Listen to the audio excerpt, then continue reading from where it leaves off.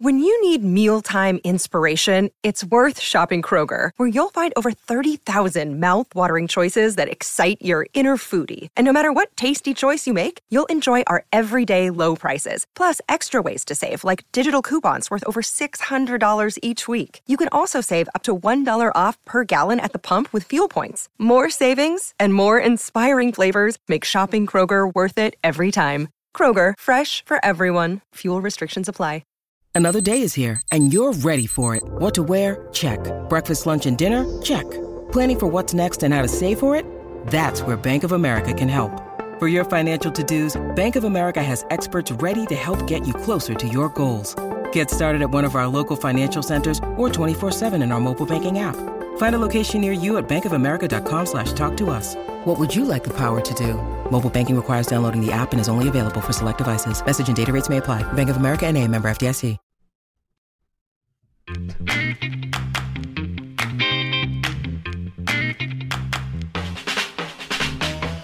Oh, what's going on, everybody? Welcome to episode 602 of Flow Wrestling Radio Live.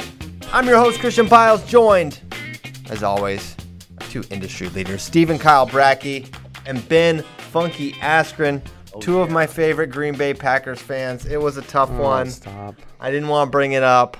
It just came up organically, Kyle. Yeah, organic. Christian, we actually had friends over, and I actually watched the first Packers game this season, and I forgot how it's been a while. I haven't watched football in a long time. I forgot how emotionally involved people get with the Green Bay Packers. Like, these people were depressed. My friends were depressed. I watched the game, and I thought about our friend Steve here the entire time. And it is one of the most frustrating games, if you were a Packers fan, to watch, because all these little things added up, these little mistakes, and some of the penalties are not penalties, and then the penalty at the end. It's like literally the worst way maybe to lose a game. Yeah. Did they cheat us or what? No. I mean, we had every opportunity to win the game. We didn't. Just weird red zone stuff. Yeah. Listen, I was fully mentally prepared for Tom Brady to rip my heart out. He was. With some, he said as much before the game. With some, last minute heroic drive like he's done a million times. But that's not what happened. He gave us every opportunity to win the game, especially in the second half, even though we tried to give it away even more with stuff. The first half ending, the fumble in the first possession of the second half, Devontae Adams dropping a touchdown pass. What about them not going for it on fourth down? It was stupid. That was insane. I was like, they're going for. I mean, it was just it had to happen. Yeah. I didn't even think kicking was an option at that point. No, it was. I was like, you're giving the ball back to Tom Brady with 2 minutes. It's like there's no guarantees you're gonna get the ball back, and they didn't. And they lost. Yeah, it was really dumb. So that's what I think really hurt. Like, if it had just been a good game and then Tom Brady beats you, it's like, what are you gonna do? Like, he's done that to a million teams for 20 years now. But the way it played out was really painful. Yeah. And I don't know. Like, I don't think this team is. Kyle's too depressed. Can we go to another topic? I stocked the fridge with monsters for this guy. I was in a really bad place on Sunday. West Virginia got a big win last night, so that helped. But I don't know. It really sucks because this team felt different. They were really. I mean. They're really good all year, and I think it's going to look a lot different next year. So that does not make me feel good. Well, Tom Brady's probably on the back half of his career at this point. Probably only has 10, 15 years to go, so you won't have to worry about him too much longer. Well, I think Aaron Rodgers does too. It's just a matter of whether it's in Green Bay or not. Dude, if he left, that'd be crazy. Although maybe he does. A lot of people don't like him. I don't really know why, because I don't watch too much football. But a lot of people I think the public perception is changing a little bit. There have been a lot of stuff that have like he doesn't have a relationship with his family. Like there was something that happened there, and he's just like completely cut him out of his life. And Aaron's been pretty open. Like he's not gonna just come out and combat every negative story on him like a lot of people would. Like he literally has a quote. It's like kill him with indifference. Like he just doesn't care what people. Kill him with indifference. That's interesting. He doesn't care what people think about him, and he's not gonna take the time to entertain a lot of this stuff. And I think maybe that's rubbed people the wrong way some, but he's starting to put himself out there. He does a weekly hit on the Pat McAfee show that's been really popular, and he got involved with the Barstool Fund, donating a bunch of money there, and so I think it's starting to change a little bit. That was crazy. It's up to almost 30 million. Oh my gosh, that's awesome. Very cool. Okay, so we are the Kyle Brackey support team for this show.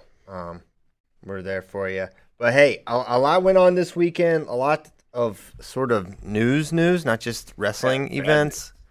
Bad news, scary news.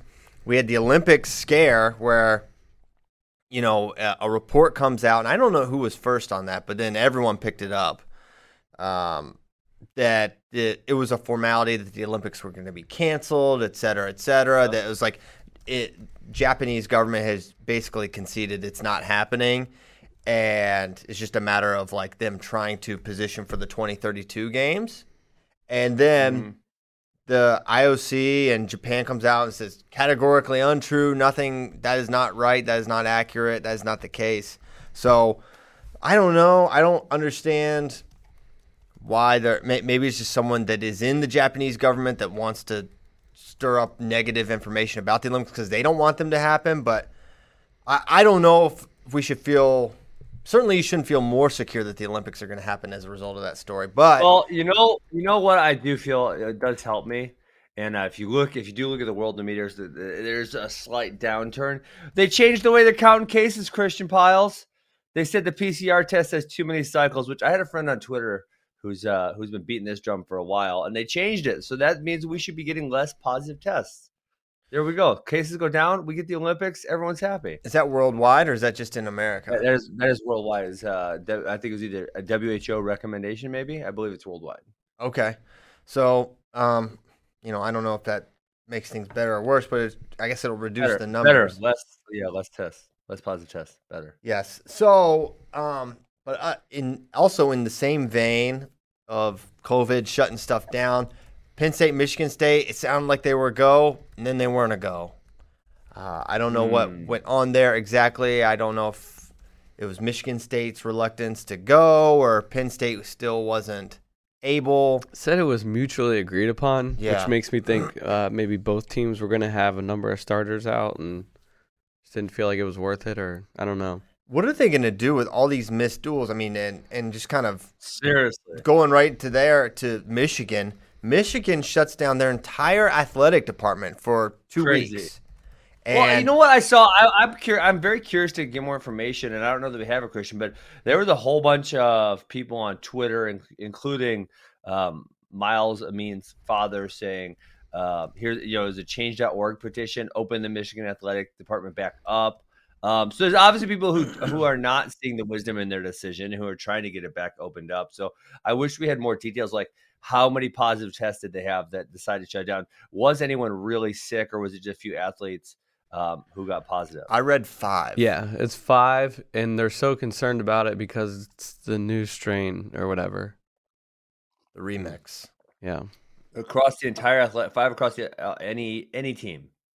Yeah, and could be support staff, probably even employees. Yeah. I don't understand the entire department. I don't either. It's like at that point, why don't shut down the school? What's the difference? I mean, if you've got the Michigan wrestling team, they compete or they train in a standalone facility. I can't imagine they're having a lot of crossover with other departments. They have a weight room in their thing. They do have a giant Olympic weight room across the road, but I'm sure they probably isolate their training all to the Banya Center, or however you say it. So why? It just seems like an unnecessary broad stroke.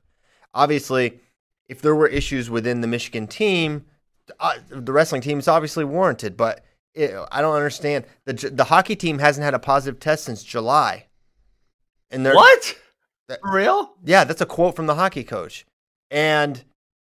Which is actually sort of unbelievable. That's crazy. Because I know that Michigan is testing like 6 times a week or something crazy. Because when Coach Torello was here for Pantaleo, he was like, "Yeah, we do. We get tested all the time." And you're bound to get some false positives with the kind of testing they do. Exactly. So for them to not have, for the hockey team not to have any since July, I feel like, and Miles Amin puts out the hashtag Let Us Compete, the whole statement for Michigan. You have to figure that Michigan, the wrestling team, was not affected by COVID. Like, there was not a positive. You don't have a positive test and then say let us compete right after, right? So it's a weird decision, but Michigan throughout this process, going way back, has been the most cautious, perhaps overly cautious Big Ten team, maybe team in general. Yeah, I remember we talked about it in the summer. Their president of the school is like an epidemiologist. So he's been very cautious about everything. And when football was still up in the air, he was like pretty outspoken against it, which is like blasphemy for Michigan. So yeah, that's not surprising that they're being super cautious. But do they have students? I don't know. On campus? I can't imagine they do. I don't think they do. So the University of Michigan is entirely virtual right now, other than athletes? I believe Missouri is as well. Missouri's mostly virtual, if not fully virtual. Wisconsin's mostly virtual. I don't believe fully virtual, though. But, a lot of cities are starting to open up with curious timing. Detroit's open, Chicago's open, New York's open, California is back open. Hey, we're getting yesterday. We're getting there, Christian. All right, let's go. I guess. I don't know what's changed, but let's go. So, I mean, for Michigan's team, here's the duels they had postponed: Iowa, Illinois, Wisconsin, and Penn State. Like two of the biggest duels of the year postponed. So bad. It's so bad, Christian. It's bad and sad. So bad. So really, the next big thing. We've got the Mayor Humdinger here. Yeah, you got to go away, Ozzy. Daddy's on his podcast. Ozzy's looking for Mayor Humdinger. Go pee. Go. He can go pee by himself, guys. Don't worry. Big. That's good. That's good. Glad Ozzy is potty trained. So yes, some of the biggest duels of the weekend are delayed. Kozak says that Michigan is having an independent state tournament planned to be held in Wisconsin. Yes, this is happening. That's happening. They're going to have a state tournament in Wisconsin. I could dress some of my athletes up as Michigan residents so they can win multiple state titles. That's the only way you're going to catch like Mark Hall. He's got like 6. Seriously. So you got to win a couple in the same year. We just need we need one person to go to Michigan. They just collect mail from a whole street, right? They just start pulling a piece of mail out of every mailbox, and then you show up with the mail, and it's got the zip code. Boom, we're wrestling. What do you guys say about that? Well, you've got a letter here from Discover, so obviously you're from Michigan. Someone on the YouTube chat says Michigan is virtual unless you have labs like nursing students. Okay. We know nurses can't get it, so it's fine. Yeah. Okay. Where we can talk about that was enough bad news. We so much bad news. Lead with the negativity. That's what they say. Getting beat. Everything's canceled. Is there anything really good? Because we had some wrestling to talk about, but if you had some really good news, Christian, that would really make our day better. Yeah. No, I don't have any really good news. Damn it! I mean, my gosh, we've got a lot going on. I mean, everything's good, right? We're everything's gonna be all right. We're getting there. This will hopefully be the last season of this. Wait, did Gable take Ben's advice? I didn't see this. What happened? That was. What do you mean you didn't see this? This. I thought it was like video of him like accosting Tom Brands and being like, I want Costello. Listen. Put Costello on the mat. Yes. But it didn't look like, if he did it, it didn't work because he only got just the one match against Tony Cassiope. He won dominantly. He really ramped up into the third period, getting multiple takedowns. He's better. He's a lot better than he has been before. I'm really impressed. He's super good. Tom Brands called him the best guy in the world in the press conference afterwards. Really? I'm telling you, I'm with him. He might be. I mean, I'm not shocked if he wins the world title this year because Gwiz has been competitive with those guys, and Gable was competitive with Gwiz. What was that? 15, 16 months ago. No, a little longer than that. And dude, he's a lot better than he was. He really is. Like, his attacks are impressive. His go behinds, his mantis position, dude, he's so good. Yeah, I feel like obviously Ekko, Petriashvili, they're going to be the guys there. But they're going to have a hard time scoring on him. And if that's going to be a big struggle, I think Agul is the most. I've always thought he is kind of the best heavy of this generation, even though him and Gino really have gone back and forth forever. Yeah. I feel like he can athletically challenge Gable. I feel like he's the only one that really can. But we've got some guys here with big ideas with Gwiz, Paris. You never know with Kirkfleet to challenge him for the Olympic spot. But he looks like the guy. I really think we're going to have a huge Olympics. I really do. I think we're going to send a really good team. I think we're going to come home with a bunch of medals. Hey, so I was watching the Iowa duel in Minnesota. Mm-hmm.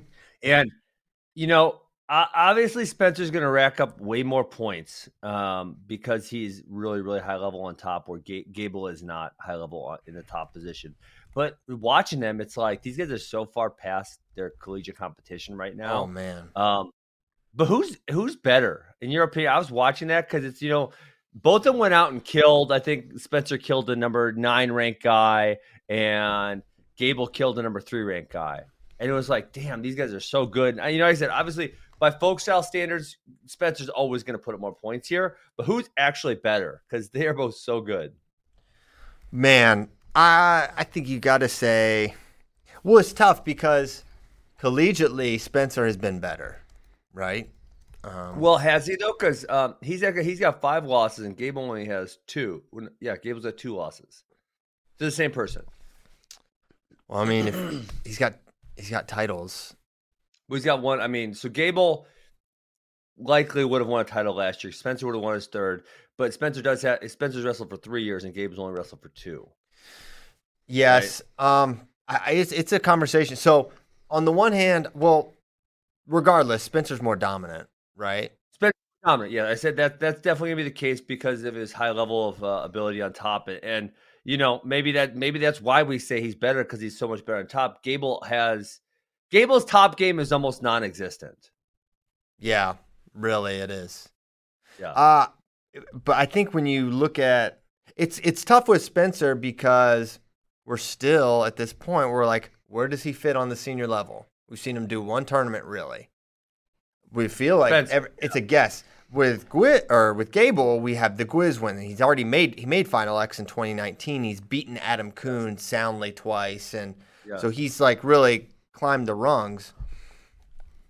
But I feel it's tough because Spencer does have the losses. He lost to 3 different people, and he has 5 total losses, I think. Yeah. But I think I still will say Spencer. Final answer. Breck, what do you got? I would say Spencer. I think because of the top game. Yeah. I think if I know it's harder for heavyweights to have like, I don't know, a consistent like top game series like that, but I think that it's such a, Spencer just blows these matches wide open with guys after being on top for 30 seconds. Yeah. What do you think, Ben? Yeah. No, I would say folk style Spencer and then freestyle TBD.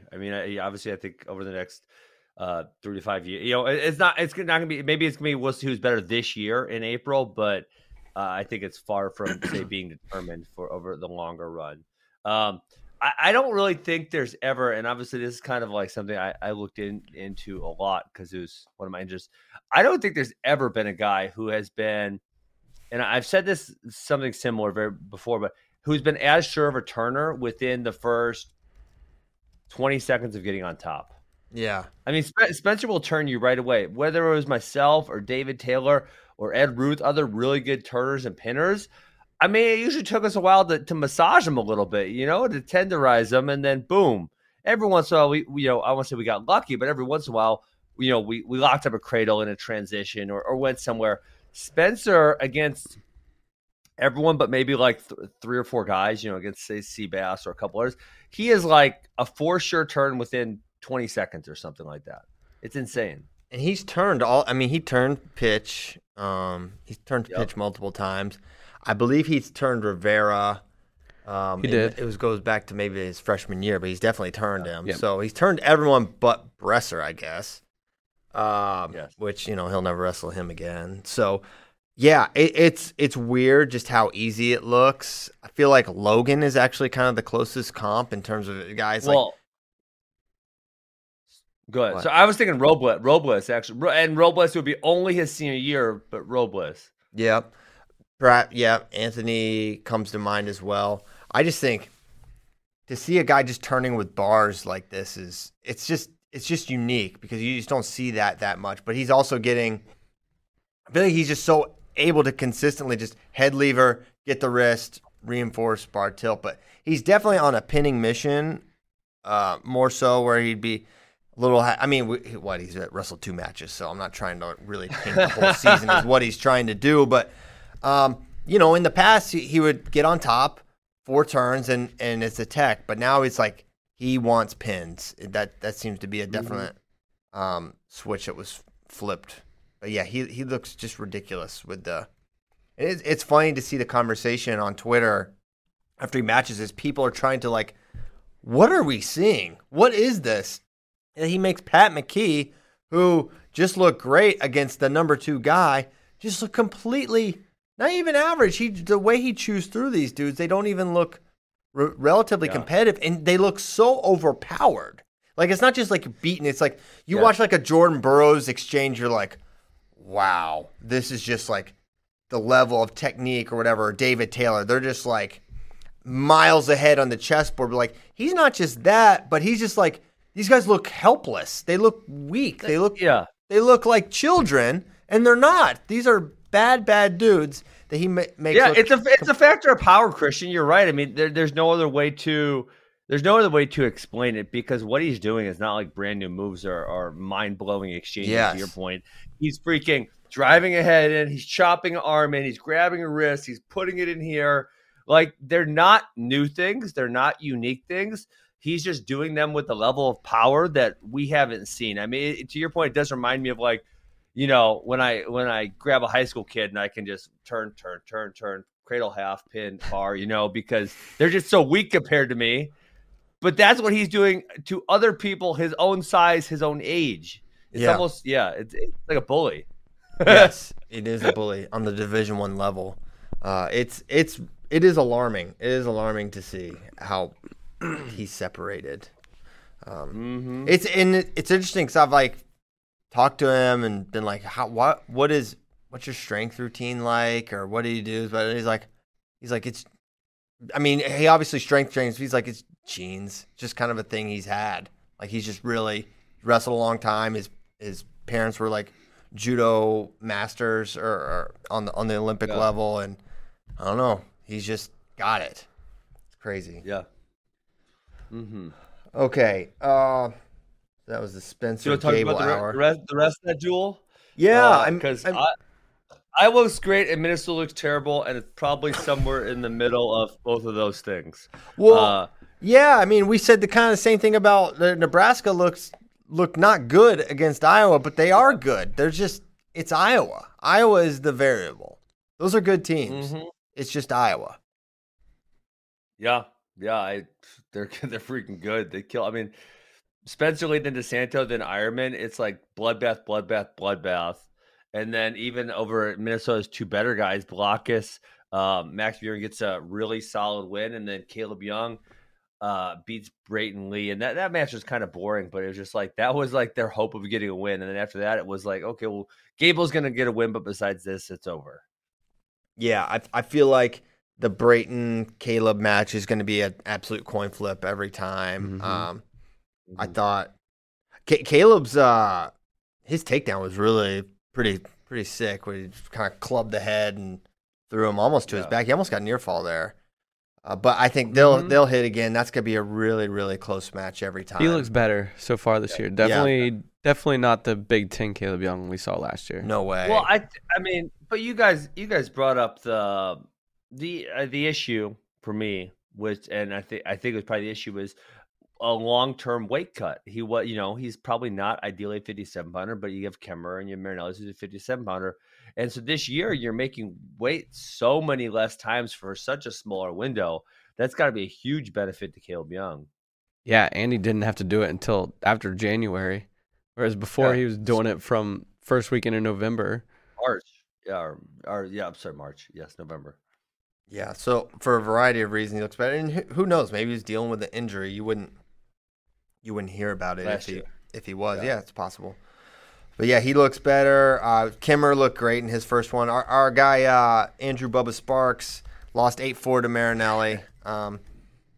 Just a pretty controlled win there from the Bull. He looks solid as ever. Nelson continues to look good. Jacob Warner dominant over Joels, and then Gable handles Cassiope 15-6. That's a lot of points. Minnesota didn't even score a takedown until 184. And I know Ben says they look terrible, but like, what were they supposed to do? Yeah, I mean I don't know. Look at the guys they had going up against the Iowa guys. Like, who there was supposed to? I thought Blockus or Brayton Lee. If you would have made some type of bet that one of them gets a takedown, I would have made them the favorite significantly, that they get one takedown between the two of them, and they didn't get one.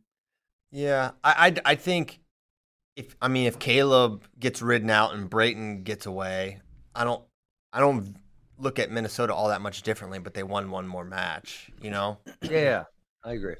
But it was, for me, it was the manner in which they got beat. So I think you were considering Brayton Lee to be the favorite, but McKee didn't put up a fight, and that's Spencer. But then Boudryden got murdered. Polanco got murdered. Blockus wasn't really all that close. Sparks did all right. LR got killed. Salazar actually did all right. Joel's got killed, and then Gable looked great, obviously. Yes, he does. Yeah, Bracky just put it in the chat, but we didn't get to talk. It just hit me. They always wait until like after FRL. Crazy stuff goes down, and we gotta wait. Hey, they're clamoring for I say there, but people are asking for a Monday show. I don't know. We used to do it like years ago, and then we kept being gone and having to cancel on Mondays because that's when we travel back. So I don't know. Maybe something to think about. Probably not for right now discussion, but it came to me. But anyways, I say that because Teague Moore out at American, kind of out of nowhere, the rare during the season firing. So I read up on this a little bit. This was so crazy that both his assistants, they left for various, one of them, they got a job or whatever. One of them took a different coaching position. The other one took just a job in the real world. And they didn't let him hire anybody else. So the only thing he had this year was this volunteer. Jason Grimes graduated last year, and he was a volunteer assistant. And so the volunteer assistant who's 1 year at college is now the interim head coach. Who is it? Jason Grimes. Oh, Grimes. Wow. Yeah. I mean, it's I feel like I don't know what went on there with Coach Moore and American, but it's a weird thing. I know they have weird stuff with their assistants, and they maybe couldn't even have any this season. It's kind of It makes me. I hope there's no issues with American in terms of the program's long-term standing. It's been a good one in the past. They've struggled lately, but they were solid. I mean, what Mark Cody did with them was amazing, and certainly they could get there again. Even in the release they put out, I was surprised, they were under 500 in duels, I mean, whatever, but they had 5 All-Americans, 32 NCAA qualifiers, and 47 EIWA placers under Teague, and I think that was 8 years or something like that. 9 seasons. That's in 9 seasons. That's pretty dang good for American. Very solid. I know the last few years have been a little down compared to probably his first part of his tenure there, but yeah, that's pretty dang solid for American. Yeah, I feel like it's not related to performance, right? You don't make this decision based on performance. Mm-hmm. Something else happened. No, heck no. So something happened there. Hasn't been any performance. They have not. They didn't get to perform. They haven't wrestled yet, right? They have not. I just looked at their schedule. They have 3 duels before the IWAs. So Weird. I mean, Michigan's had one? Penn State's had 0. I mean, Michigan's had 2. Penn State 0. Stanford just wrestled last week. They're at 1. First one. How about them? They wore all black singlets. I loved it. Did you see this? No, they weren't wearing Stanford. I'm surprised the university lets them do that. It's like, I don't know. What are you gonna do to them? I mean, if the university can stop giving it, what are they gonna do to them, Christian? They already canceled who's paying for their travel? Who's paying for this? Who's paying the coach? They're probably paying for it themselves. They raised $10 million. That's true. They raised $10 million. They can do whatever the hell they want. They might be flying a private jet They can everywhere. foot the bill to go to Cal State Bakersfield. I guess so. I just thought it was a weird move. I love it. I think it's great. Yeah. I think it's shameful what Stanford's doing. Hey, so I saw it must have been Kyle just put in the Facebook chat that Griffith to 74 is not a full-time move. Correct. So he'll be back down. So it just yes. Okay. What'd they do that for? Why'd they?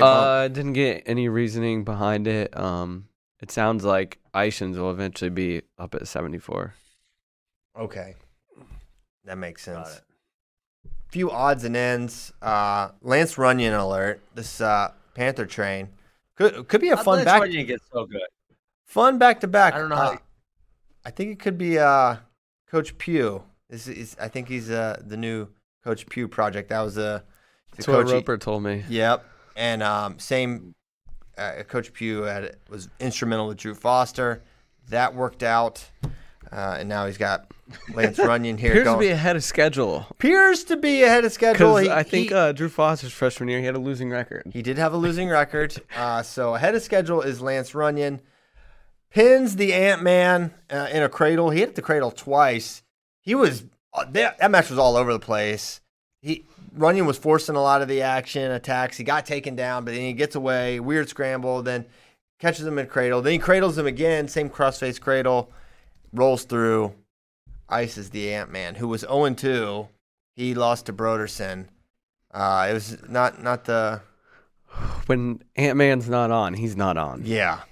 How about you guys put him in the rankings? Because you know who's beaten Broderson and Runyon this year? Peyton Mako, who we have ranked ahead of both those guys. Yeah. Peyton's there we go. Yeah, Peyton's up to 16 now, I think. Nice. Good deal. Ant-Man falls from 9 to 21. We kind of gave him, or to 22. We kind of gave him, he lost to Trey Munoz early in the year. We kind of gave him, he dropped a little, but we didn't punish him because he had a lot of really nice wins. Last year. Right. And Munoz is a true freshman, so who knows? Maybe he's a top 5 guy. Exactly. But then you lose back-to-back to Broderson, who has a loss to a Division III guy earlier this year. Hey. Yeah. You're about to get yelled at by both D3 fans. I will. Everybody. It's just facts. No one else on here has losses to a D3 guy. So then Mako jumps up to 16. It could be a fun little back-to-back with Runyon and Keckeisen for a couple of years. Well, yeah, Keckeisen he killed who did he kill from Oklahoma? It was Darian Roberts. Yes. Yeah. That duel snowballed, man. I don't know. I'm not gonna say it. You could say it. No, it's just you can say it. There's just some what teams. What are you trying to say? Because there's just some teams you watch and it's like, where's the fight? Yeah. And God. I feel like Oklahoma's one of those. I've been saying that for multiple years now, and you just you look up and down the lineup, and when things maybe aren't going the best, it's just I don't know. There's no pushback. No, I see it too. I see it too. That's not an audacious take. Demas lost to Parker. That was Parker's beaten him multiple times now, I think. Their series is so weird. I think that was their 6th match. They've had tiebreaker matches. Dom Demas has teched Ian Parker. Yep. Teched him? Yeah. He teched him one time. Folk style or freestyle? Folk style. Come on. I swear. He's ridiculous. Dom Demas is... Yeah, but it feels like Ian has figured out some of these positions with him. Let me find the Parker. So yeah, here's their history. It looks like they've wrestled 7 times. So we've got the 4-3 win for Parker. We've got Oh my God. 4-2 win for Parker, 3-1 win for Demas. Tech for Demas, 19-4. We've got a Parker Phileas match. That's not relevant to the conversation. We've got a 8-4 win over Parker, and then a 4-3 loss to Parker. So yeah, definitely crazy. Been all over the place. The Tech is sort of an outlier, but it's also very Josh Demas because the guy can put up. Tom, you said Josh. Oh my gosh, what a throwback! I do that at least once a show where I say a completely wrong name. Who knows? Josh was a lot of fun to watch too. Yes, he was. Yeah. Yes, he was. One of the better guys to not place in that era. He beat a lot of really good. He beat Dylan Alton. He beat Derek St. John. He beat a lot of good dudes. He might have. I don't know if he ever beat Welch, but he was really good. I don't think he beat Welch. I think he beat Burroughs once. Just the once. Okay. Josh Demas did? Ben! He's joking. Oh, okay. Ben! Well, I got Asperger's, so sometimes I don't get sarcasm. No, but Ben, you can't just say that after you think. When someone says Josh Demas beat Jordan Burroughs, you can't blame that on anything other than. I knew it didn't happen. I said, what are you talking about? I thought you were being serious. Why would I? Yeah, okay. Stop bullying me. I'm not bullying you. I'm just not letting you off. Empathy for my Asperger's. No, I'm not empathetic. Okay, other odds and ends. So we're talking about Lance Runyon, exciting freshman. I think Chris Cannon's going to be really nice for Northwest. I watched his win over Purdue. I forget the guy's name even that he wrestled. Evan Schroeder? No, he didn't wrestle Schroeder. He's at 33. He's at 33. I would have remembered that. I thought he looked really good, but I was like, this Purdue. Oh, duh. I was like, this Purdue guy is probably not great. I thought about saying something. I was like, well, I'm not going to. Then people will be like, wow, consider the competition. And maybe you could say that here against Alex Thompson, but I'm just saying it. I think Chris Cannon looks really good. He had a really strong redshirt season last year. His only losses were to Glory and Kolioko, a.k.a. Calaccio, as Ben likes to call him. I think he's good. He beat Tier 1 Eric Barnett twice last year. He beat Jay Schwarm, Tommy Hoskins. Chris Cannon is going to be good. Yes. Agreed. He looks great. Speaking of Eric Barnett, but we are just really we're That's keeping why it Devin moving. Schroeder was on my mind. Because he's like number 2 or number 3 ranked, and Eric Barnett put him in a body bag. He did. He was not ranked number 2 by FlowWrestling.org, but others maybe made that decision. But regardless, Devin Schroeder gets pin slayed by Eric Barnett. Barnett was down 2-0. He's kind of getting ridden, and then hits a little. What do you even call that, Ben? Have you seen this? It was kind of like Granby cartwheelish, but then Schroeder just left his head just dangling out there, and Barnett just freaking grabbed it and squeezed it. We should pull up that tweet because Eric Barnett planks during this, and it was sort of strange. What? Here. Yeah, it's weird. Hold on one second. So he gets the headlock, and it looks like Schroeder might get off his back for a second, and he's fighting. Barnett gets his hips down, and is really trying to pull him back, and he's literally planking off the mat. It's pretty impressive, actually. Yeah. Schroeder almost went like over the top. Yeah, like to get off his back. Yes. Yeah. Mm-hmm. All right, I just slacked it, Tyler. If you can pull it up, it's a pretty crazy exchange, and to see Schroeder in that kind, he's pretty solid, but Barnett's got some stuff clearly. So that was a big win, and then that helped Wisconsin pull the upset over Purdue. Yeah, and wow, who's faster than Tyler? Nobody. I say, here it comes. If you want to see the full pin slay, there it is. Yeah, so it kind of like wings him / Granby a little bit, and then grabs the head. Yeah, really, just kind of like a. Right here, watch Barnett. He's off the mat. Look, see his feet? That's how you get maximum weight there. That makes it extra squeezy. That's like one of the tightest headlocks of all time. Coach told you to get off your knees. Schroeder would have been he'd have been out. Yes. Eventually. Yes. It was so tight.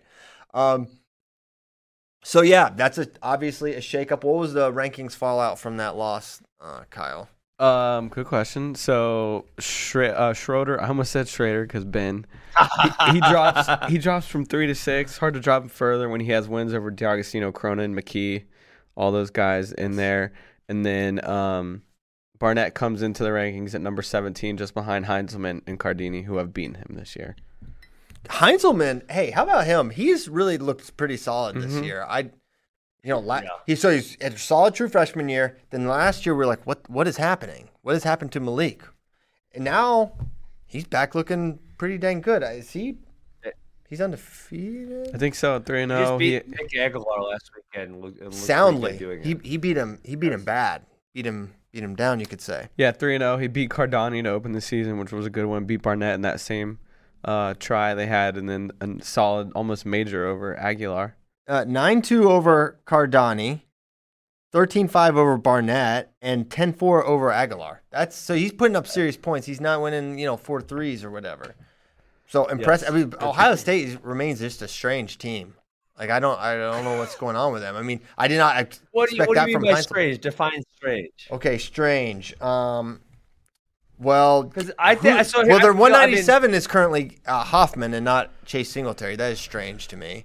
I thought it was going to be Singletary, and then Hoffman. Okay. I think he lost a weird one, but then he lost to Rob Bluski of Illinois. He was Bluski'd. Losing record last year. Then he beats Janzer.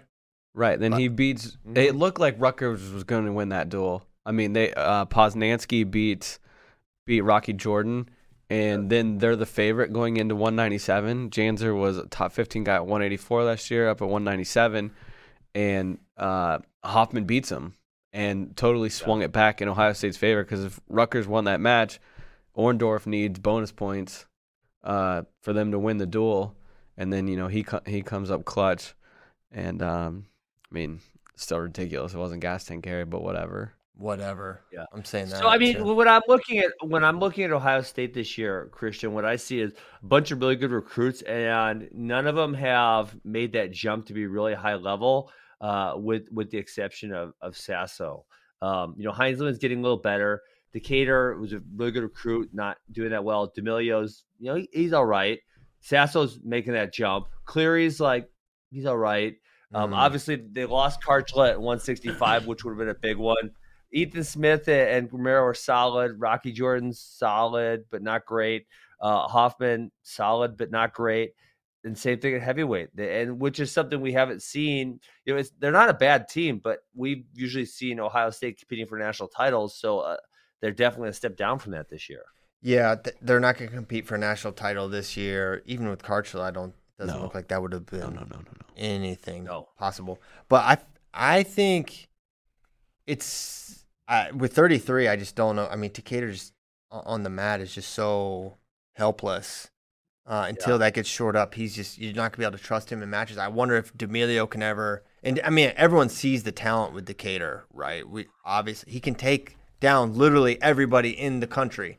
It's just putting together the full 7 minutes and getting out on bottom that eludes him. It's like I'm surprised that D'Amelio can't be there 33 and get Etchemendia in there at 41. I wonder if that would be a better lineup, but I'm certain. Did he make 33? No, apparently no. But I'm surprised that that's where they are. It is crazy, Ben. You look up and down that lineup, and everyone in their starting lineup was a name in high school. And absolutely, everybody. A number of them were big time stars. Yeah. So again with Decatur, and I said this last year, he's not terrible. But they're, and maybe if they had a better 33, he would be kind of get to sit on the backside and wrestle in some open tournaments and kind of figure himself out and figure the bottom thing out. No, listen, there's a chance. There's a lot of recruits that never actually do that, right? They just can't get there for whatever reason. But there's also a bunch who, Malik Heinzelman would be a great one who really struggled last year. And now, we're not all the way through the year, but he's looking like a significantly different person. I could see Jordan Decatur making an improvement like that. And, he's 2-2 this year, but he lost to Lucas Bird and Sammy Alvarez, who I think are both really solid people. Illinois is actually doing a pretty good job of developing the lightweights between Lucas Bird, Justin Cardani, who we just mentioned, Mikey Carr. Like they're doing, Illinois is not Dylan great, Duncan. but they're doing a pretty good job. Dylan Duncan, and then even their backup at 141, a kid named Danny Pacino. Yeah, I'm blanking who he beat. It was someone he beat beat somebody D'Amelio. good. He beat D'Amelio. Yeah. So I mean, like Illinois is doing a good job at developing those lightweights. So to that point, I think like if Decatur got a redshirt year this year and was able to wrestle 30 matches and get some not so great guys, I feel like he would make a big improvement. Yeah, that could be really helpful for him and what he really needs. It may have been what he needed last year as well. Yeah, definitely. It's funny. It's tougher to know. I feel like someone like Caleb Romero is someone Bracky and I were talking about before the show who, like, after his freshman year, I was like, oh man, it's probably not going to happen for him. There's a good one. Yes. And then he has just been combination of the weight change and just probably overall development. He's been rock solid, and he's been great this year for them. 7-1 over Shannon, 15-5 over Joe Grello, and then he beat Kradiger 9-5. So he's when doing you guys great. Get my guy Kradiger in the rankings? He's right on the edge. No, seriously, he's right on the edge. Right. Okay. He's like next guy in right now. He's had some solid wins because he just beat I don't know how to say his name. You guys are make fun of me, so I'm not gonna say it. No, he beat Emil Sondland. Yes. That's a tough one. And yeah, no, that is. And Sondland had lost last week though too, so that didn't help. Like if Sondland had been undefeated, it would have looked even better. But I mean, he's right there, man, and he's gonna get a lot more opportunities wrestling in the Big Ten. And I mean, it looks like he's improved a lot from last year. That'd be not. Yeah, so your Caleb Romero one was a great one, where a kid who's just gotten better. Because you're right, Christian, as a freshman. I'm sorry, so not his redshirt year, but the next year, he just wasn't all that good. And right now, between last year and this year, he's so much better than what he was. Kradiger is another guy who is a really good high school wrestler, and he struggled last year. His freshman year was not great. In Big Ten, obviously a lot of tough opponents, but he got a lot better. Took third at the UWW U20s, which is, that was a really solid performance, and he's looking to be much better this year.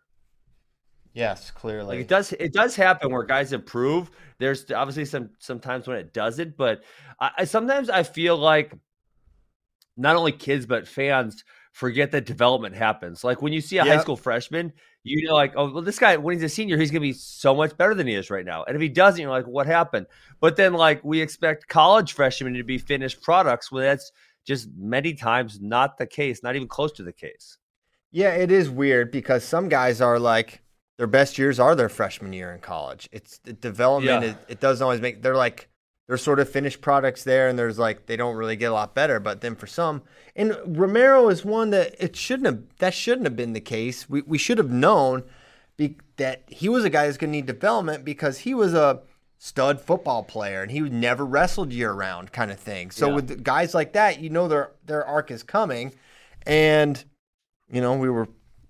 but I feel like collectively we were all kind of like, might not happen. He may not be that guy, because one of the questions with Romero were, well, we haven't really seen him against the best very much, right? He wasn't like a Super 32 guy. He wasn't a guy that wrestled freestyle. So really, it was just like he was a 4-time Ohio State champion. I think he won. Maybe he won Ironman or whatever, but he hadn't hit a lot of national competition. And then he wrestled Labriola and Dapper Dan and the Pittsburgh Wrestling Classic, and lost. Like 3-2. Really close match. Yeah. You could tell he was on Labriola's level, but so it's like, well, how good is he? It was sort of a question there. So we were kind of For me, a lot of that development in college, and this is kind of like, and we can't get exactly inside the mind of like a Pat Popolizio or Kale Sanderson, but I would be heavily recruiting just when you say the kids who like really enjoy wrestling or love wrestling, for me that's what, if you can keep your head in the game for 5 years of college wrestling, you're going to get better, right? You have great coaches around you have great teammates, you're going to get better. Where I think the lack of development happens is when some of these kids who've been competing 100 times a year and what happened? What? From Ariel Helwani, Jake Paul will fight Ben Askren in an 8-round pro boxing match on April 17th. Per Triller founder Ryan Kavanaugh, the fight will serve as the main event of the next Triller Fight Club card. Location TBD. Done deal. Who knew? What happened? Are you sure that's true? Ariel Helwani tweeted it. The verified Ariel Helwani just tweeted it. I will slack it to Tyler right now. Well, they didn't tell me they were announced while I was live on radio this morning, dum-dums. Well, I think Ariel just broke it. Yeah, he broke it, dude.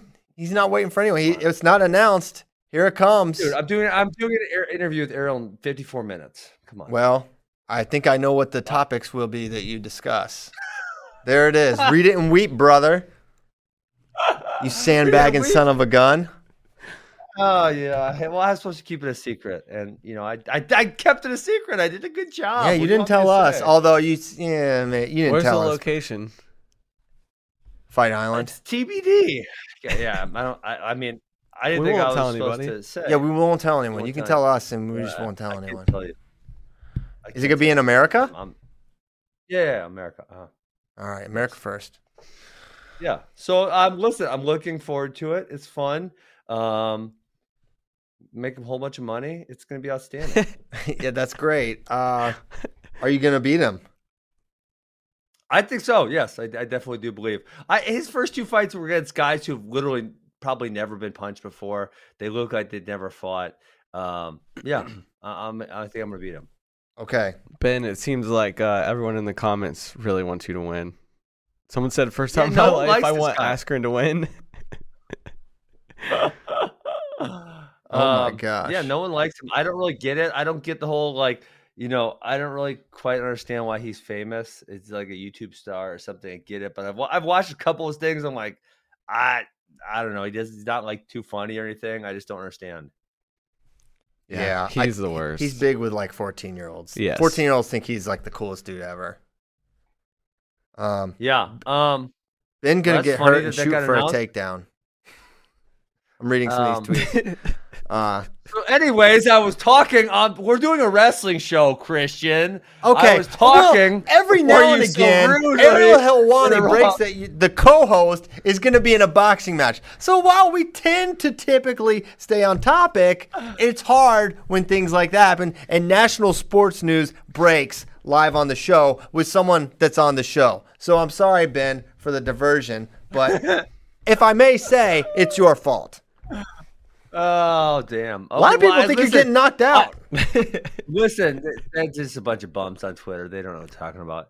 I thought this was being announced later today. I did not know that this was happening. I mean, I've been talking to these people, and the plan was later today. I don't know why they broke it right now. I don't get it. Twitter's funny. Oh, my gosh. Twitter's funny. There's a gif of so you that's Twitter's kind of savage. That's why, I kind of I don't want to say I never heard that Aaron Rodgers quote you guys brought up earlier, but I kind of appreciate it because a lot of what Twitter is, you just have to ignore. I do not read 98% of the comments. Once in a while, if I'm bored and I'm in a car, I'll scroll through and then I'll just start picking on some of the stupid comments. But 90% of the time, I don't read the comments. Right. Yeah. You know what I'm saying? You can't. It's impossible. And listen, I'm not even remotely as famous as Aaron Rodgers is. I can't even imagine all the crap that he's got to deal with. Yeah. Got to be insane. I'm not as famous as Aaron Rodgers either. How about you, Brecky? No. Neither of us are either.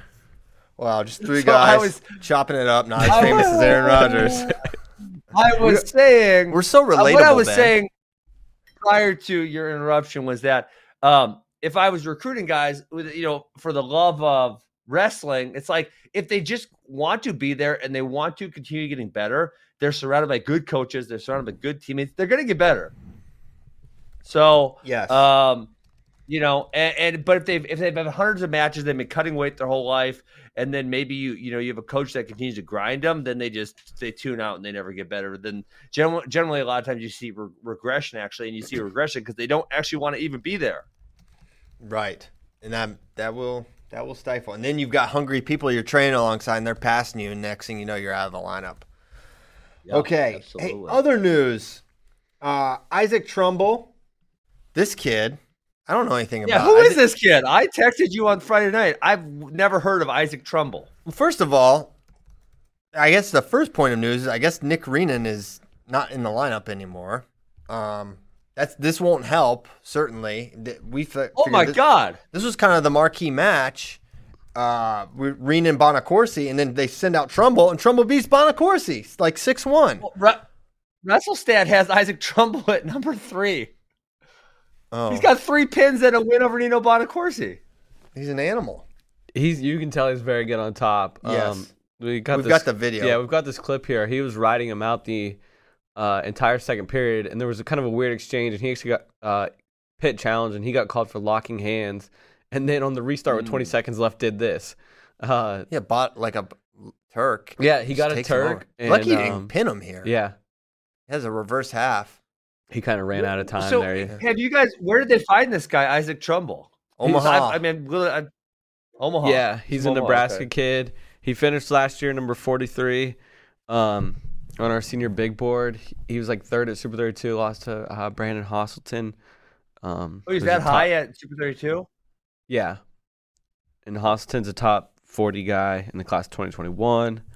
I don't know. Maybe just a little under the radar because he's from Nebraska, not super well known. This is one of those where it's like where we talk about how good Pat Popolizio is at finding this type of guy. Like, this guy's a true freshman. Oh my gosh, you guys see his roster picture? His hair is like 27 feet long. Yeah, he's got some serious flow. Looks like been cut now though.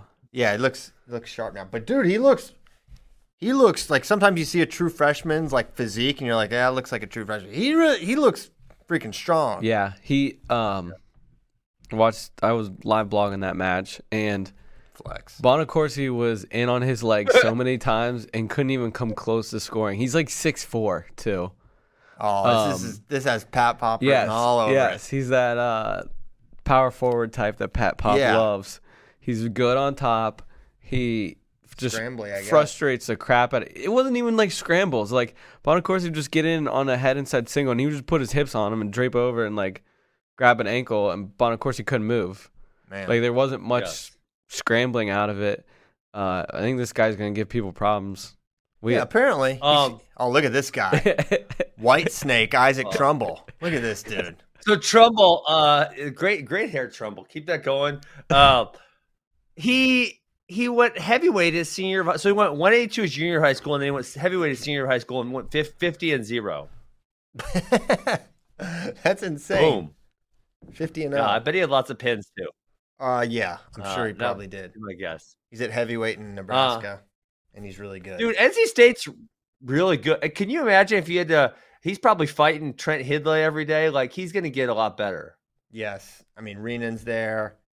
Yeah, they have a really good team, and maybe some points that we weren't counting on for. Although I think expectations for Reenan were somewhat. There was optimism there that he'd looked better this year, and he had. But NC State does such a good job of recruiting their guys, like guys that they know will work well in their system and fit their culture. Not just recruiting to rankings, or like in football, recruiting to stars. Like, you're recruiting guys that are going to fit in your program and your culture and what you're best at, what you're best at developing. And man, they do such a good job. 100%. Yeah, pretty awesome. Yeah, NC State. I don't have the duel in front of it. They killed Pitt, and Pitt's a pretty solid team. And they beat them up. Yes, they did. I think we both talked. Me and CP both were like, we'll take Pitt in the points, and that was the wrong side to be on. No, that was wrong. So that was one of the bigger. I don't know if that was the biggest. I guess Schroeder losing, but in a way, that was the biggest one. Trumbull's the bigger one. That's more. That's going to have Trumbull impact on the landscape, because that's just out of nowhere. And it was like, I'm not even gonna say it. It's just more legit. It's like I do not think Eric Barnett will ever beat Schroeder again, personally. But like Trumbull, that's shots fired by Christian Miles. At least, I've been trying to get Eric Barnett into.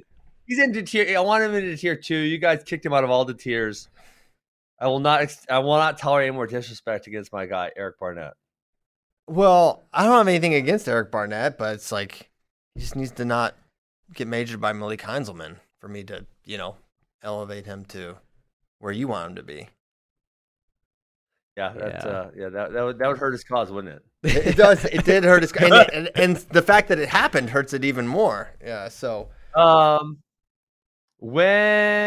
me see. When does they wrestle again? Who? This weekend, Wisconsin? right? Badgers. Oh. Badger talk. I'm sure they do. Let me look. Badger talk. Badger time. Did you ever have Badger Max, Ben? The famous sports drink? I think maybe once. They wrestle Nebraska this weekend. Sunday. Oh. So what's there? So he'll get. Oh, and then they're not going to get Michigan the weekend after. He'll get Cronin. Because Michigan's out. Yeah, Michigan's out. So he needs to beat Liam of Croton, and then he'll be back in the mix. Yeah.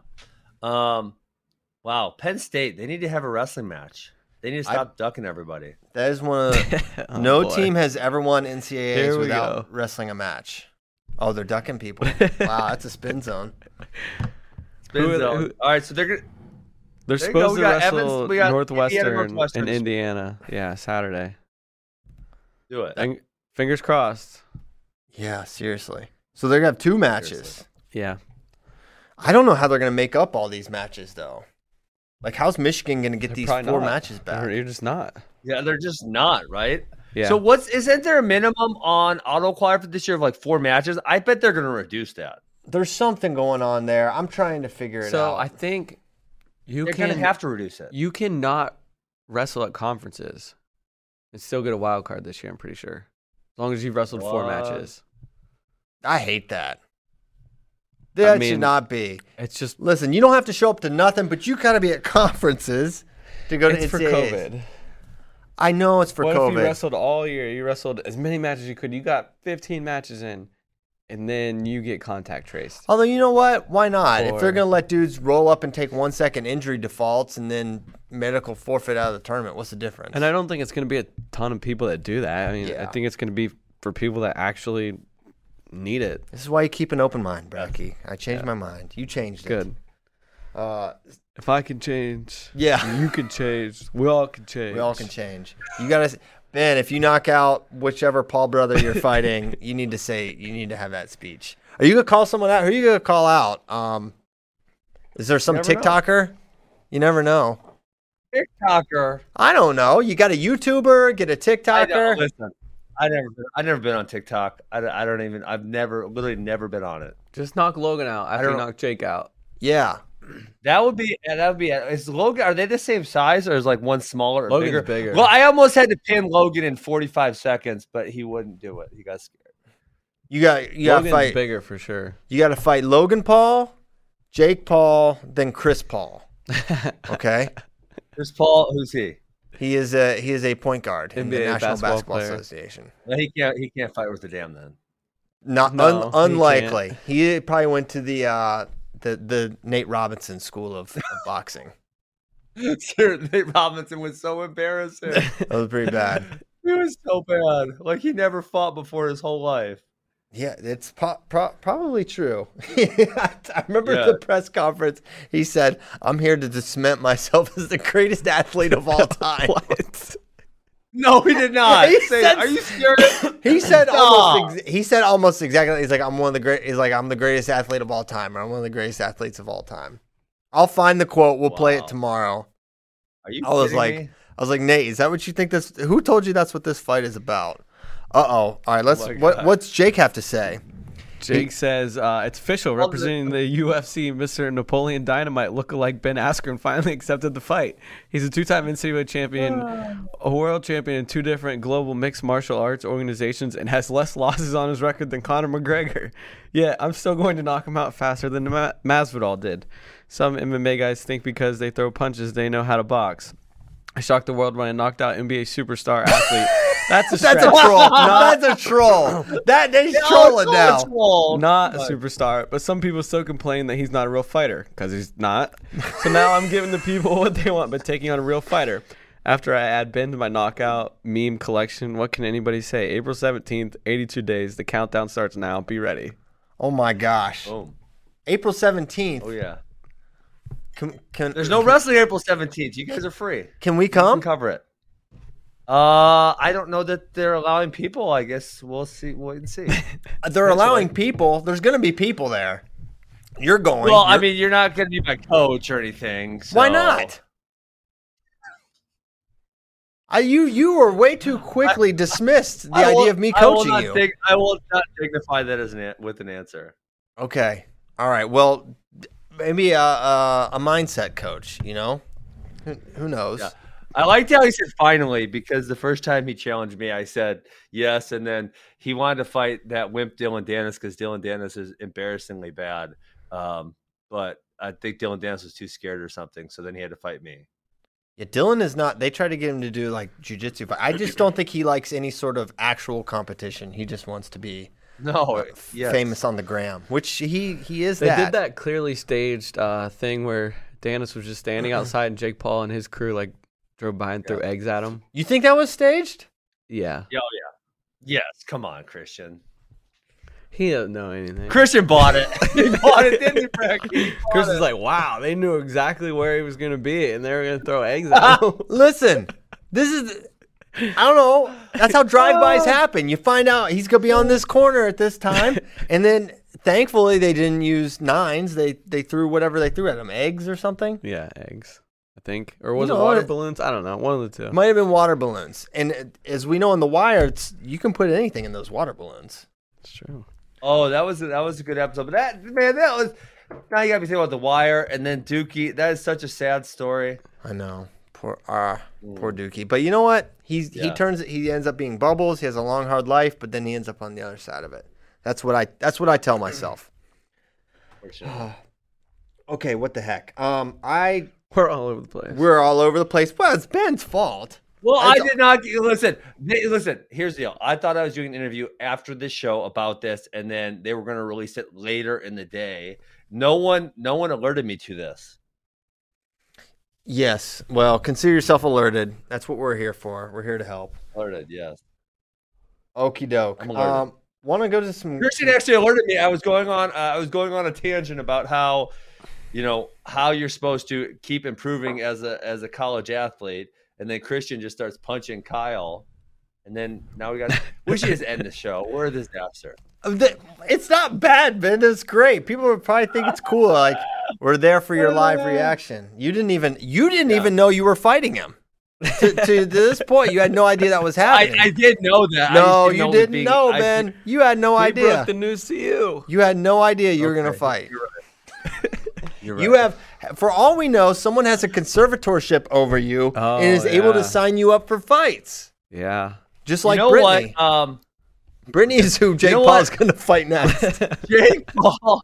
Yeah, I think does he think Napoleon Dynamite was an insult? Because Napoleon Dynamite was an outstanding movie, which I really enjoyed. So I'm not all that offended by that reference. Also, I saw Napoleon Dynamite in one fight, sort of, and he slapped Kip right in the face and got away with it. So I think you should say thank you.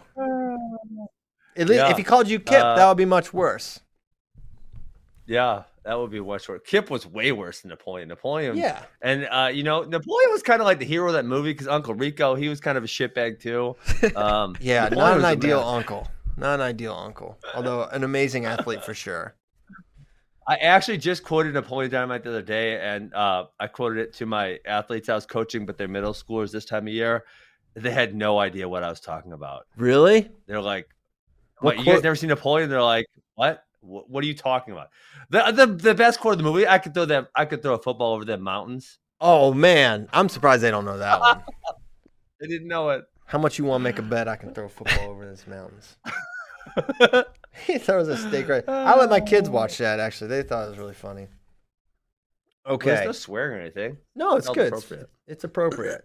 The worst part, the only inappropriate part, is when Uncle Rico is selling the breast enhancement or whatever, and he holds like 2 pots over the Starla's chest or whatever her name was. And then Rex Kwon Do comes in and beats him up in that moment. That was, I think I actually fast forwarded to that part. But yeah, other than that, it's a good movie. Okay, from question time. Even though Ben's trying to end the show, it's a great show, weirdo. Great show. From Wethersfield Wrestling, that's how you say that word. If Iowa becomes the second team ever to get all 10 to AA, along with 01 Minnesota, what else would they have to do to be considered the greatest team of all time? Well, I think you need you get 10. Well, the thing that Minnesota team didn't have was a national champion, right? And who considers that Minnesota team to be the greatest of all time? No one considers that. Yeah, no one has ever. No one. They all live in Minnesota. The people that would maintain that. Yes, it is an amazing feat. It's not the greatest team of all time.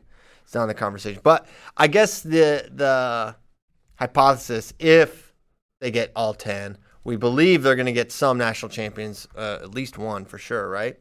So, yeah. The hard part, Christian, the hard part about this is you would normally just say break the scoring record and you're the best of all time, right? But now it's like it's going to be it is. There's no way to argue this. Scoring points in the NCAA tournament this year is easier than in typical years because you're missing entire good teams. Cornell, for example, you're taking all of the points that it would have gotten, and you're dispersing them among other teams. Same thing with Princeton, who would have had multiple All-Americans and other teams. So, man, that makes it easier to score points. So it's such a strange year because I think in a traditional year Iowa could break the scoring record with the team they have this year, but given circumstances, it's hard to say that they're the best ever. Yeah, I would have a hard time making such a declaration, and it's kind of weird to base. If a team is one of the greatest teams of all time, you wouldn't just base it on NCAAs. There should be like the whole season, right? That too. And one thing for me, the 2018, I don't even think this is necessarily the best Penn State team we've seen, but the 2018 team that beat that Ohio State super team, that is really impressive to me when you have to go through that to win NCAAs against another super team. And that Ohio State team wins NCAAs. I know, I'm sorry, Ohio State fans. You can just cut it off right now. But that team wins NCAAs most years. Yeah. Like in the history of Division I wrestling, that team wins. Like pretty much every year. A lot of years. Running away. And then they ran into a juggernaut team, and the juggernaut team stepped up and made it happen at the Bo Nickel. And I'm sorry if I'm giving you guys a flare up here. But that was really freaking impressive. Those teams were so good, Christian. Both those teams, because when you think about the point scoring too, if you were Ohio State scored really high, like their point total would have beaten most other champions. But then if you took away Penn State's points and think about how many more Ohio State would have scored, dude, they were so good. They were ridiculous. So Nomad did this article a while back. It focuses on the best seasons of all time, but it has a lot in here about what those teams did at NCAAs. And outside of breaking the scoring record, which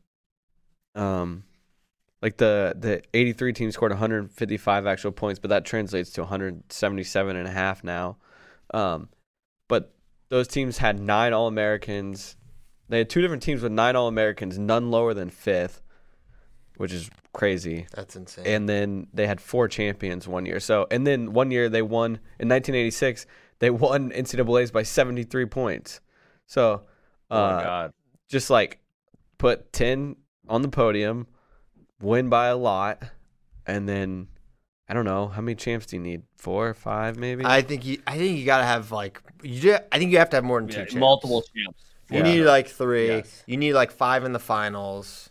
Yeah. The other what if thing is we still don't know what this Penn State team is going to be. Like, is Kirk Levitt going to be what we imagine? Is he going to be really, really good? Is Soroki going to be what we like? And not in 2 years or 3 years, like this year, are they going to be what we think they are?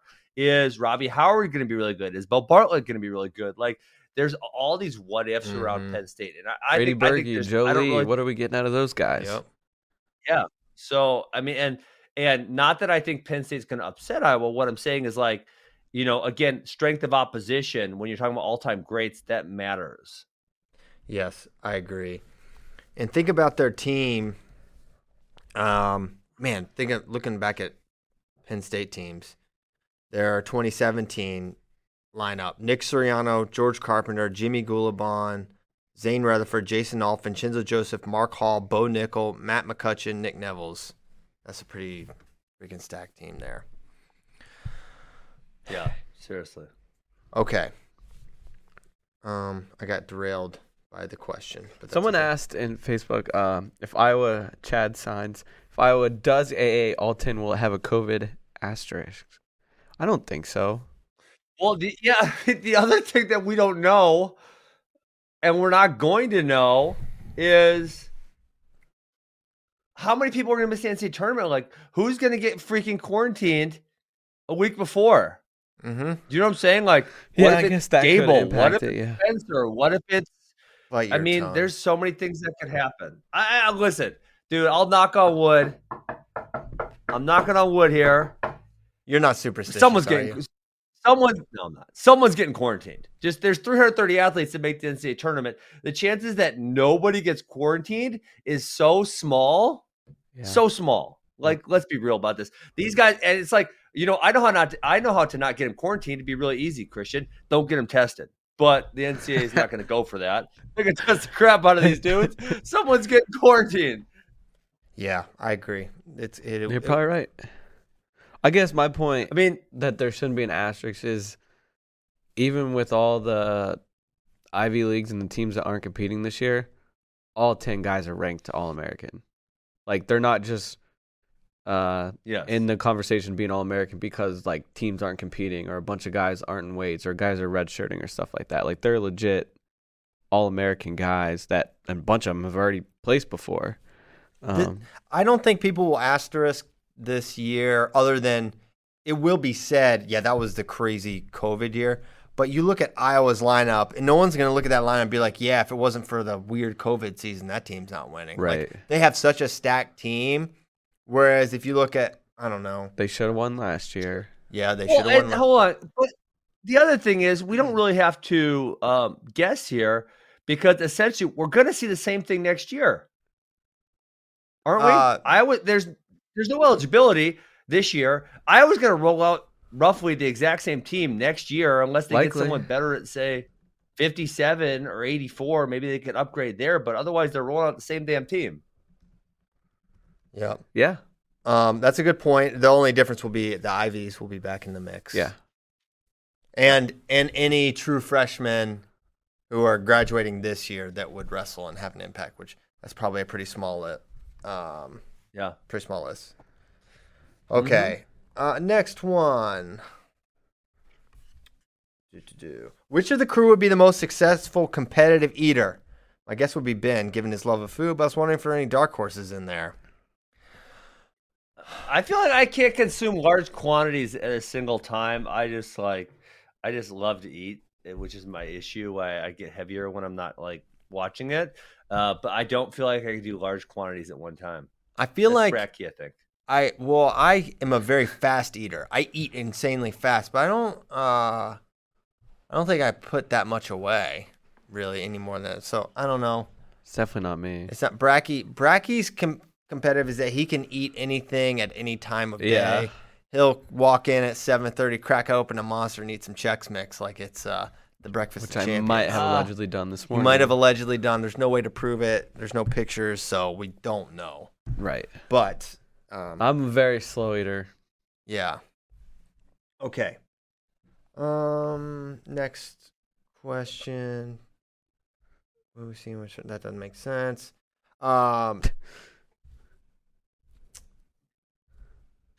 Maybe.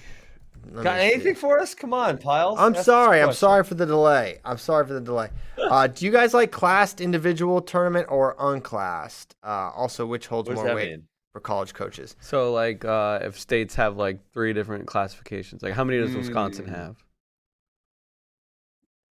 Wisconsin has 3. Wisconsin has 3, and I would say, here's my opinion. I think that the one division states, which there are not that many, Indiana, New Jersey, California, etc. I mean, it's cool to have one state champion, but at the same time, I think it's really negative for their college recruiting perspective. I think there's a lot of kids that get lost in those states because some of their weight classes are so deep. And you'll get, like Pennsylvania's got 2, and I would say 2 to 3 is probably ideal based on your population. If you go out west, there's some of these states that are low population. They have 5. I think that's really bad. I would say a 2 or 3 would probably be ideal. And I think there should be at least some level of separation. I mean, I just think about Virginia's crazy. 6 is just absolutely absurd and stupid. But 2 or 3 makes a lot of sense when you've got little schools with, less than 100 kids in it versus some of these Northern Virginia schools with thousands and thousands. Like they should have to go through the same path to be state champions. That doesn't make a lot of sense to me. 6 is too crazy. Yeah. What? I thought they had 7. I thought they had 7 in Virginia, not 6. Well, 7 if you count private. That counts. Count it. 7. That's embarrassing. That's way too many. Horrible. It was not that way when I was coming. It was 3. It was nice. And then solid. Right, like the last year I think I coached, we went to 6. Which honestly, it didn't impact the smaller schools as much, but it really broke up. A lot of schools got away from like Christiansburg, and it definitely changed like the 3A to 6A. I don't even know what is contained in those, but it's so crazy. But Buffalo Gap to me is like the classic like small school, high school, and even it was not in the single A class because it had like 500 and some people. Like it was even it's double A, which is so strange to me. Yeah. Okay. Which college? So what's your ideal? What's your ideal? Give me your ideal, and Breck, you too. I'd say. I mean, honestly, it depends on the state, but I think for Virginia, I think 3. 2 or 3, yeah. I kind of like no class for individual state tournament. You have no class, sir. And then an answer like that. If you want to do like a team dual state, then you put them in classification so you don't have, like Christian was saying, schools with thousands of kids going up schools with hundreds. I like that. I like that as an option. Some, like Virginia, doesn't have dual states. Yeah, some states don't. West Virginia doesn't either. I think they're recently trying to get one organized, but we have 2 classes. And it's interesting because in every other sport, it's 3. They actually combine the 2 smallest for wrestling. Wow. Interesting. Mm-hmm. Okay. I think that's all I have spotted. What about this one? Tony Meister. If Seabass wins Big Ten's at 141, do you think he could go up to 149 next year, try to be a 4-time Big Ten champion at 4 different weight classes? No one's Has that done ever that, been done? ever, right? There's no way. There's no way anyone did it at 4 different weights. Yeah. No chance. I mean, there's not even that many 4-time Big Ten champs to begin with. Dude, how freaking awesome is Seabass? He's so good. He beats Spencer Lee at 125. He goes up, beats Seth Gross and RB Wyatt at 133. I mean, can you guys think of anyone besides Kyle Dake who's went up and had success at that many different weight classes? I can't really even think of anybody else. Just LJ Helbig. Other than him, no. I mean, Bo Nickel did 3, but 4 is so rare. So rare. Yeah. Who else did? I guess David only had 2. Ed Ruth only had 2. Quentin Wright, he placed at 74. Placed at 74. He won 184. He won 197. Bo went at 3 different weights. Big Tens. He did not. Bo started at 74. But he didn't. I'm stating like high level success. Or wait, he won Big Tens. I'm just saying like successful. I'm not saying Big Ten championship. Like anyone, any conference success at that many different weights. Like there's very few people who have 3. There's almost nobody. I mean, besides Kyle Dake, who's got 4 weight classes under their belt. Just in terms of success at 4 weights, like let's say like All-American or close to All-American. Yeah, I think I can't think of anybody. Bo's the closest with 3 of high level. I can't think of anyone else who's done 4 weight classes with success. There's probably a name I'm missing or someone from the 90s or whatever I'm forgetting, but I can't think of anyone. Yeah, Jordan Oliver, 33 and then up to 49. He did the rare double skip, right? He Yeah. said, "Forget 41, I'm going 49." You don't see that very often. Because he was career 33, right? He never. Yeah. And then just for his senior year, He said, "Whoop." Let me eat. Okay. All right. Let's get the heck out of here. We did it. Sorry for that breaking news. I did not. I literally thought it was happening this afternoon. Whatever, dude. I know it's better this way. It's cool. I thought it was great. We got to read it. We got to see your reaction to finding out that someone signed you up to fight Jake Paul. Was it Jake? Yeah. Jake Paul. Are you Yeah. gonna go yell at someone for breaking that? Yeah. You gonna yell at Ariel? Yeah, you could go off on Ariel.